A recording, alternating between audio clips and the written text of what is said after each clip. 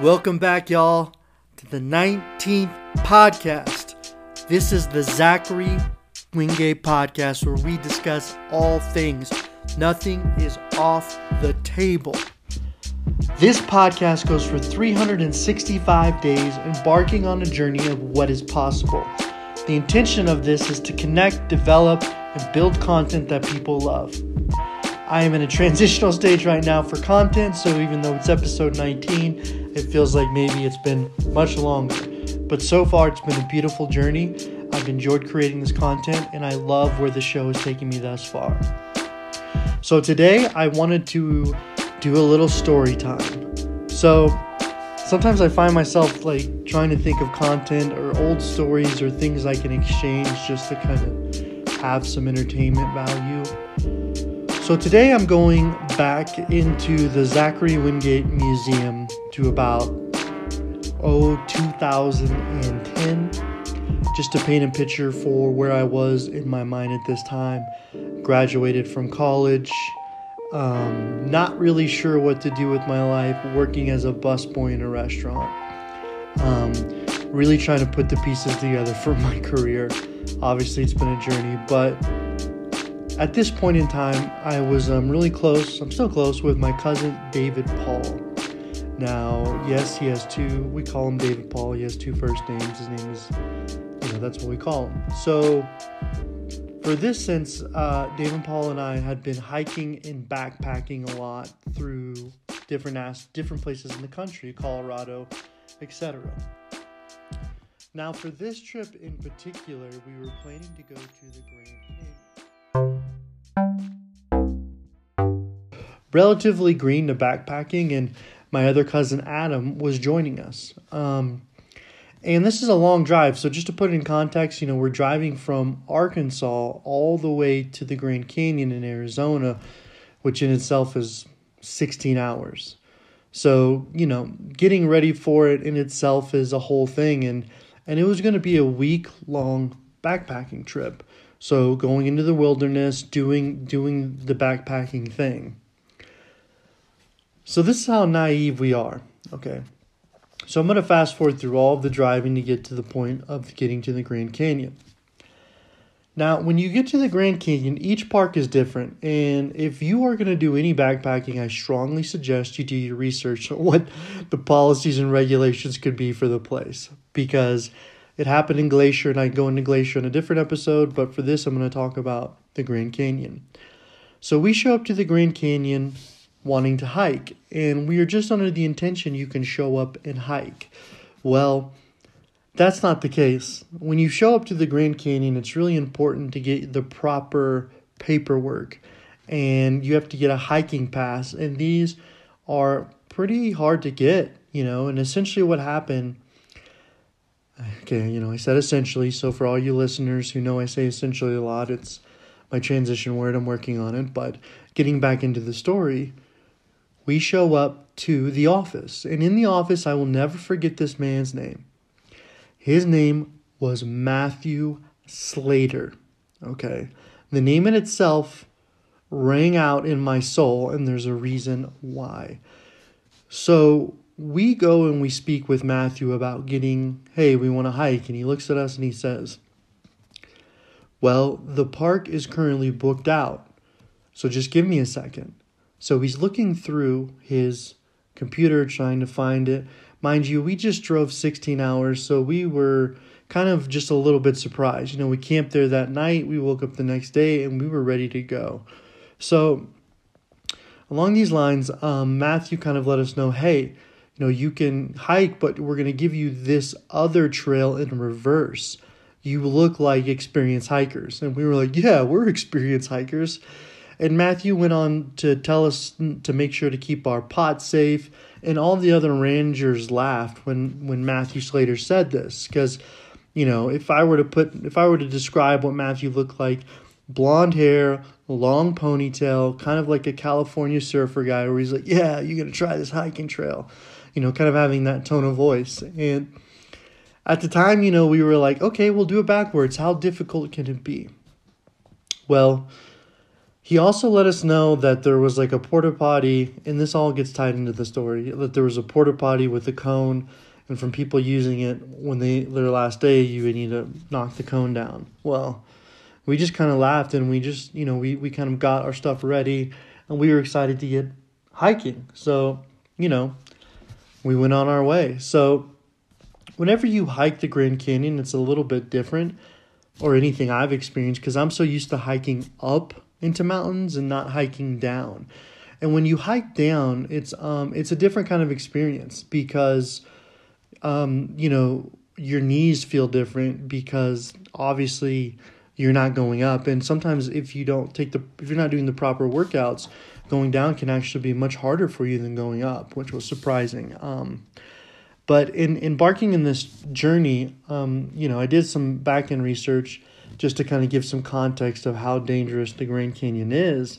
Roughly, 900 people die there a year is what one source said, but it said the majority of people who die in the Grand Canyon are a result of plane accidents and helicopter accidents.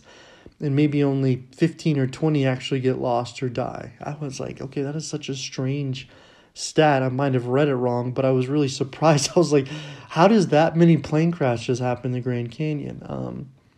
But getting to the story, so we embark on our trip the first day, and the first day is always kind of just, you're trying to get the pace, the rhythm, and understanding kind of where you are physically, because you might train, but then you might not be. And I hike with my cousin a lot during this time, and he kind of developed a nickname for me, and it was 10 mile two shits, because every 10 miles I'd have to take two shits, and I couldn't do anything about it, but it was just kind of like whenever you're going to the bathroom in the Grand Canyon, you have to like pack in, pack out, or bury it very, very deep. So this was always a point of they always thought it was really funny, because obviously in my family, my cousins they love to laugh at me. It's been that way my whole life. And but getting into kind of the aspect of the stories, we were hiking for about day 2. And what's interesting about the Grand Canyon is you follow these rock cairns, which are stacks of rocks that illuminate a path. So if you can imagine, following stacks of rocks can be really tricky in the Grand Canyon because it's made up of rocks. And the geology of the Grand Canyon is constantly changing. Like one side could have red rock, one side could have, dark, different sedimentary within it, more of a lustrous type kind of rock and soil. So each part of it looks like condensed layers. So, back in the day, the Grand Canyon is a representation of the Colorado or the Arkansas River. I think it's the Colorado River going through it, and it wears down within the sedimentary, obviously with the geology, pressure, time, water, all these things can create to it. But the Grand Canyon has a very lustrous, unique look to it, and it changes. So following these tracks, remember, we're hiking, and it's probably the afternoon of the second day. And we're getting through the point, we have our map, we're reading the topo, we're doing everything we need to be doing as hikers. Well, we find ourselves in a ravine, okay? And the ravine was really confusing because we got in there and we started hiking around and we realized that there was no trail. Now, it's really important that I preface this with your mindset is everything. I've never been in an environment where I've been lost, but this is the closest I've been while hiking, and maintaining calm is really important for your sanity and also for problem solving. So whenever you can maintain your nervous system, that's what's going to come through. I think whenever people get in shock or stunned, that's when they have a hard time knowing what to do because they're not there. So we get into the Grand Canyon, and there are no trails out of this canyon. So in the canyon. And we're starting to look at each other because we climbed up this rock wall that looked like it had a rock cairns, but it didn't. And it went nowhere. So we had no trail. And we're looking at the map, and we probably sat in this canyon for about 2 to 3 hours trying different things, and we didn't want to walk back, and it wasn't making any sense. So we kind of went through this process, and we kind of went through here. Mind you, we're carrying our backpack, our gear, everything. And We can't find a way out. And it kind of had that realization because going back would be really tough. So it was a moment where you had to identify what needed to be done. And I had the idea to climb up this mountain and get a bird's eye view of the trail. So I climb up there after being lost in this ravine for about 2 to 3 hours. And we climb up there, and it's a mountain just filled with like this shale and loose rock, and it's moving, and you're just trying to get footing. And to paint the picture, it was a tough climb because it's not a climb that people normally do.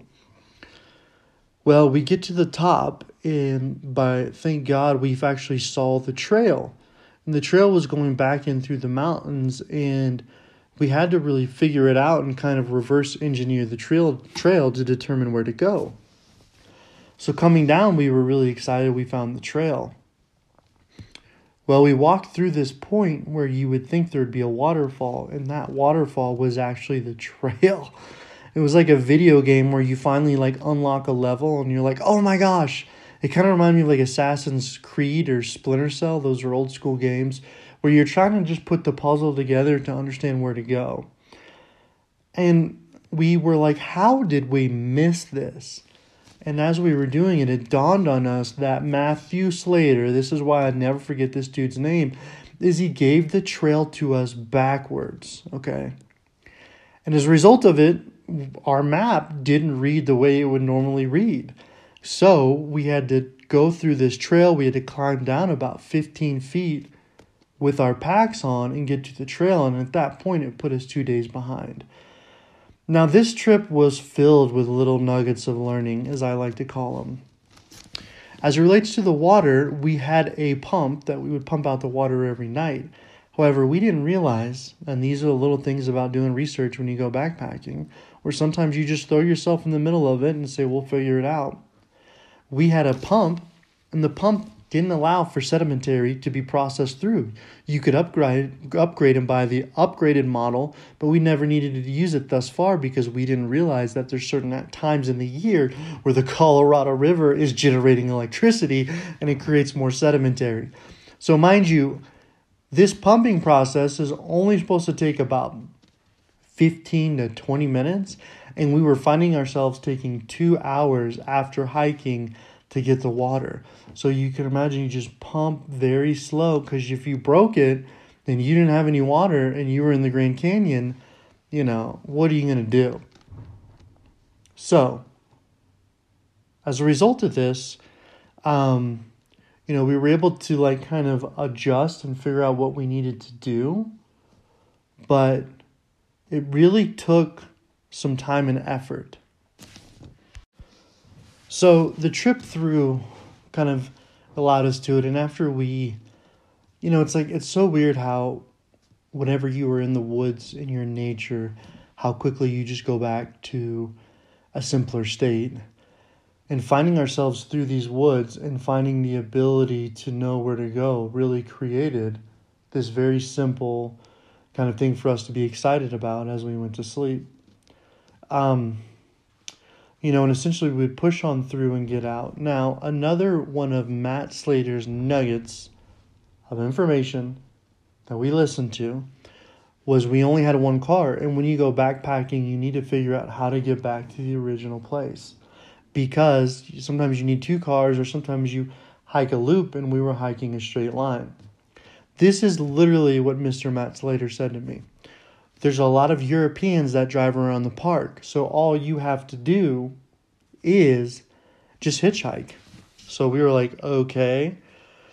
So mind you, fast forward through this story, last day. And last day was a pretty hard one because you're hiking out of it and you're going up, I think, 1,000 feet every mile, and there was 7 miles, so we went up 7,000 feet, which in itself is that's some serious hiking. And luckily there were switchbacks and a good trail, but sometimes when you start hiking and backpacking, you kind of get in this flow state where if your body was hurting before, it no longer is, and you're just really, really focused, and I enjoy it more than anything. And my cousins at the time, one of them was 6'5" with a mohawk, And the other one was about and their brothers, and David Paul's about 5'6" with a big beard and looking very like unhospitable. So I was like, all right, I guess I look the most normal, so I'm going to go ahead and go through the hitchhiking process and get a car. Little did I know what to expect out of this, okay? So here's what happened. I get up and I start backpacking. After doing this large climb with my stuff on, I start getting on the road after climbing out of the Grand Canyon and going back to the car. Well, I was hitchhiking, and some gentleman actually from Europe stopped and picked me up. I couldn't believe it. He was a German, and he picked me up, and what happened was, he started talking to me. He got really upset trying to find the glass bridge, and he wanted me to actually look at the map and find it. And as I was looking at this map and looking through it and trying to find it, I actually went past the actual car. And I had to get out and tell the guy, hey, I actually need to go back. And he didn't want to take me back. Well, as I got out of the car, then I ended up in another random situation where this family was trying to take pictures with baby moose or meese, whatever you call it. And they were sitting right there. And I was like, you realize that moose is going to charge you. And it was just like the ignorance of thinking that animal was not a wild beast. It just blew my mind, because anytime I see any moose in the wilderness, I'm terrified. And if I see them with calves, then I'm like, okay, like they're willing to. Anyways, it's just, I don't know what was going on with it. But then like I'm hiking on this road, and it's so ominous because I've climbed out of the Grand Canyon. I found a hitchhiker, but then I failed, and now I'm back walking on the road. And I just took this whole thing where I was like, man, what is it going to take for me to get there? So I'm hiking, and I look up and I see this sign, and it's like a black Jaguar sign, like warning people of them. And I was like, I just cannot believe the day I'm having. But then 2 hippies in a Toyota Camry showed up, picked me up, and they're doing trail building, and they're really, really nice people. And they drove me to my car and dropped me up, and I picked them up. And during that time, my cousins just started walking, and they were only a mile away from the car. So the whole situation was really one of just like perseverance pays off. And that's kind of what I'm getting through to this episode, is even when you have everything stacked against you and you feel like you just can't move the needle, you just have to keep going and grinding away. And constantly being mindful of that. That's kind of my episode for today. Thank you for listening, and we'll see you tomorrow.